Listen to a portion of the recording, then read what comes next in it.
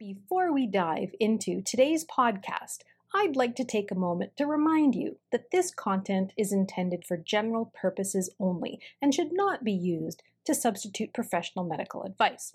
Always seek the advice of your medical service practitioner based on your unique needs. Hi, this is Kelly, your nutritional nerd, bringing you the health news you want to hear for the week of May 17th, 2021. This month is Mental Health Awareness Month. And with that in mind, I thought I would spend a little bit of time talking to everybody today about mental health versus mental illness and what the difference is between these two ideas. Let me start off with a couple of questions for you. First, what is the state of your mental health? Do you happen to have a mental illness, or does someone you love? Now, we do throw these words around, the mental illness and mental health.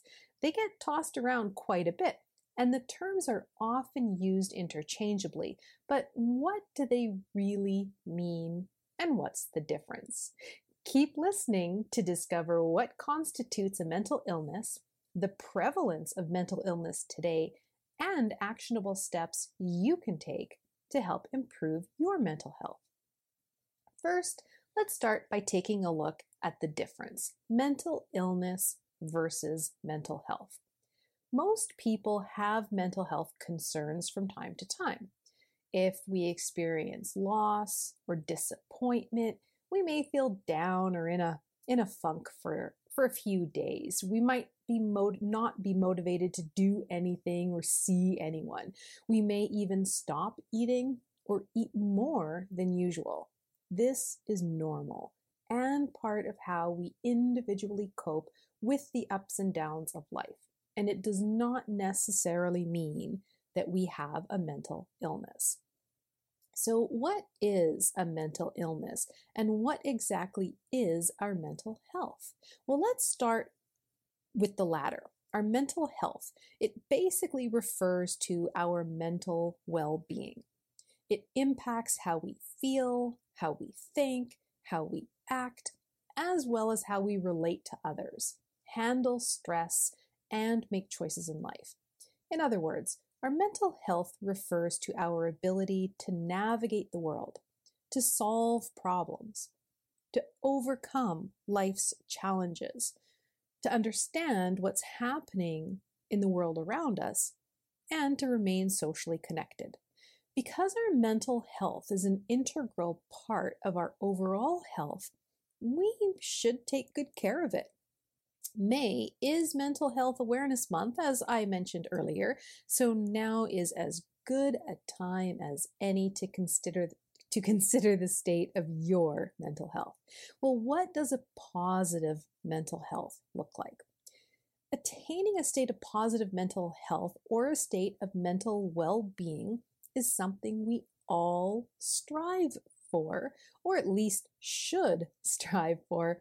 It includes being balanced in all areas of health: emotional, mental, physical, and spiritual. It can look different to each one of us, but it generally includes some attributes, like having and maintaining caring relationships, having a place to call home, being part of a supportive family or community, being part of a productive work or school environment, participating in restful or leisure activities that we enjoy, and being able to cope with life's up and downs. Balance in any one of or all of these areas will have the ability, while we have the ability and tools to cope when there's a shift in balance, generally means that we have attained a state of mental well-being. That said, today we may feel level and balanced, but tomorrow we could be thrown for a loop. It's how we handle life's curveballs or those loops that help determine how positive our mental health actually is. Being in balance also means not allowing our emotions to either run too high or too low. Additionally, our mental health is highly influenced by the relationships that we possess with family, friends, and our environment. Stressors or abrupt changes in any of these areas, whether it's at home, school, in the community, in the world around us, all of these things can also impact our mental health. Feeling stressed or anxious about something can be a regular part of living and does not indicate a problem.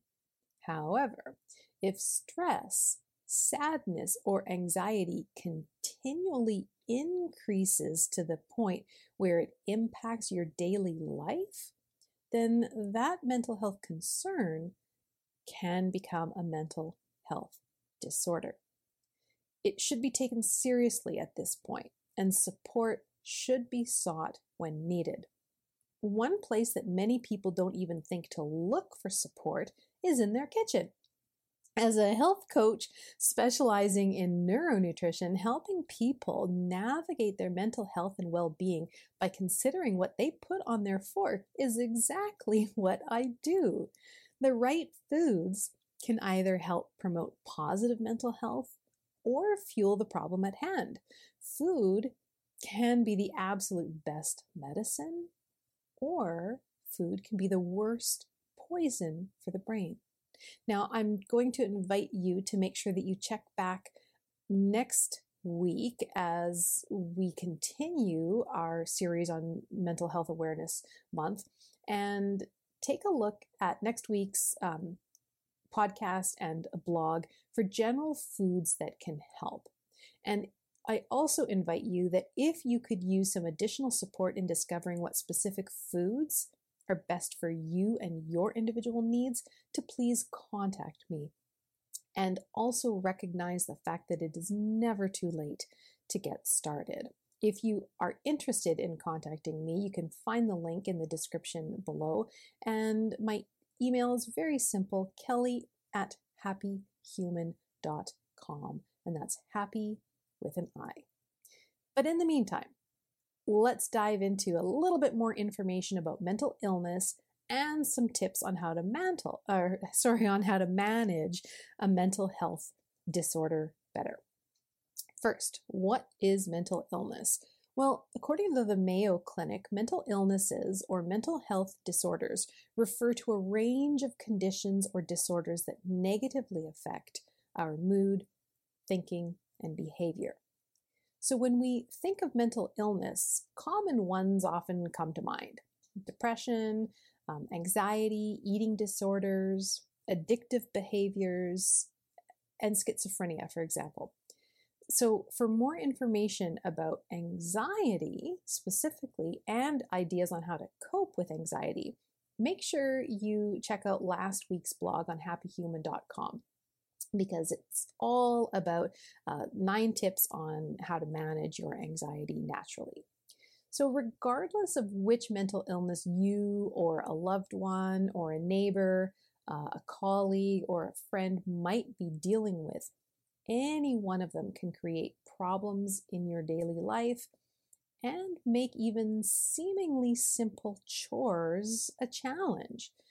Because mental illnesses affect our mood, thinking, and behavior, symptoms of mental illnesses can also affect our emotions, thoughts, beliefs, and behaviors or actions.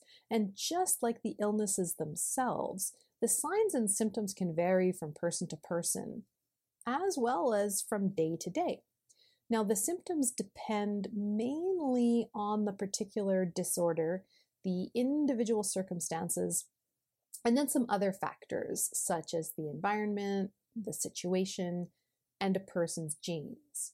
But some common signs and symptoms of mental illness might be things like sadness, feeling down or depressed, having extreme mood changes, highs and lows, feeling confused, maybe having a reduced ability to concentrate.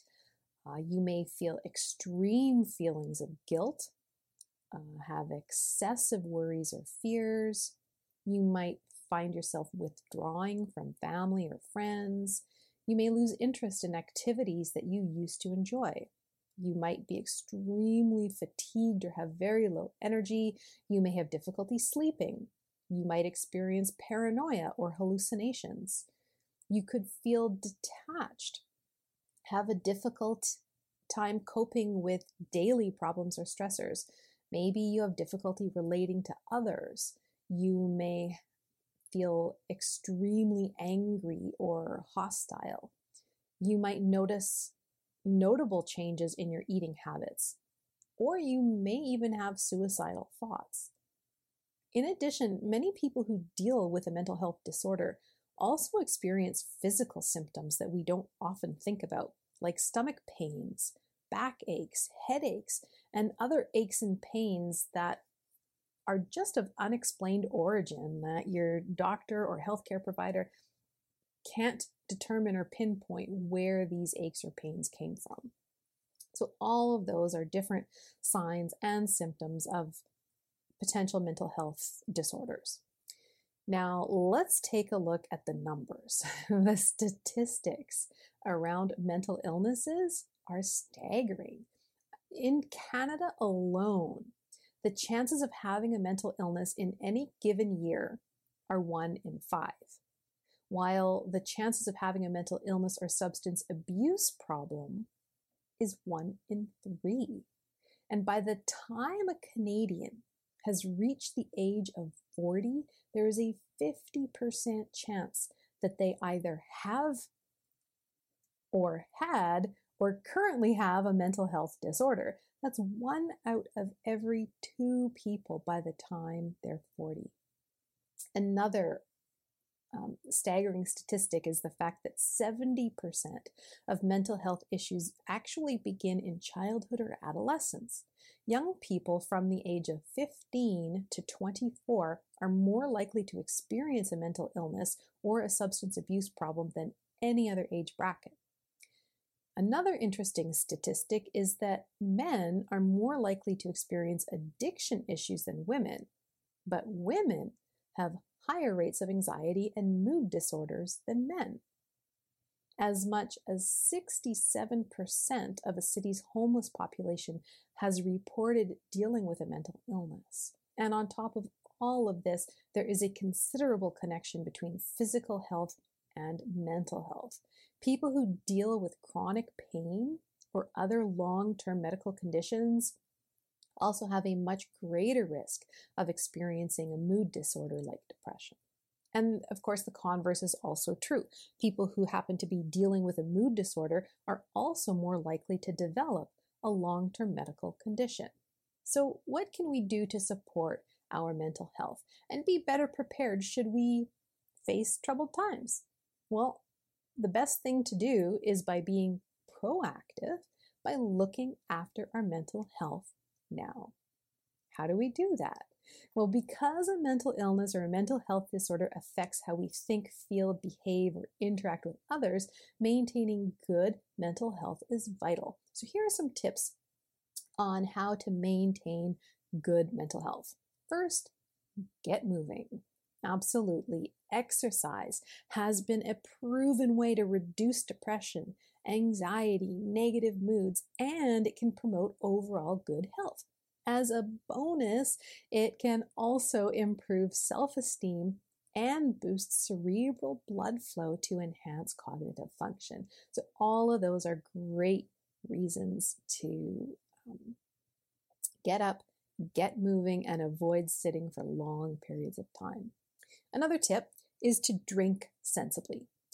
Everything we put in our mouths or our body is a choice.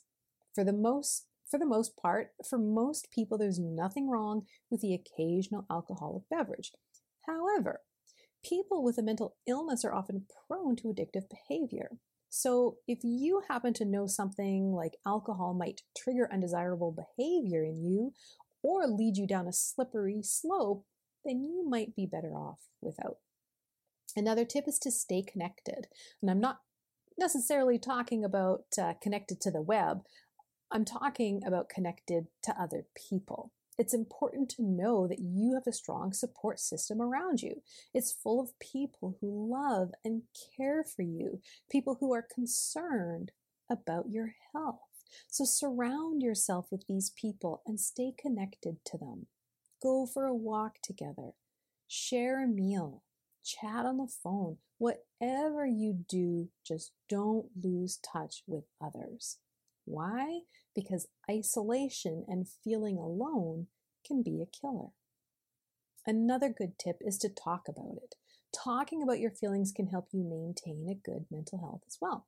So if you're struggling, find someone you can trust, who you can talk to and open up to, even if that means reaching out to a professional. Don't let problems or negative thoughts build to the point where they become overwhelming. It can be helpful to just have a sounding board and someone to help you deal with any type of troubled times or issues that you might be going through. The next tip is to ask for help. So this is an important one. Is just realize you do not have to navigate the world on your own. When tasks feel overwhelming, don't be afraid to ask for support. Be gentle with yourself. Having a solid support system you know you can rely on will make things easier and a little less overwhelming. Plus, there is no shame in asking for help. Another tip is to set a schedule. This may seem or sound very simple, but maintaining a schedule or a routine can also help keep things predictable and manageable. This is important because our brains like routine and safety. So people who tend to struggle with a mental illness often benefit from creating and sticking to some kind of a routine. Another tip is to focus on what you like. Focus your time and energy on things that you enjoy and that you can also do well. It can give you something to look forward to and boost your self-esteem at the same time. Participating in activities you enjoy can also boost serotonin levels, which can help keep you happy and motivated. And lastly, accept your uniqueness. We are all different. Be proud of and accept who you are. Don't compare yourself with others, but rather focus on you and what you do well.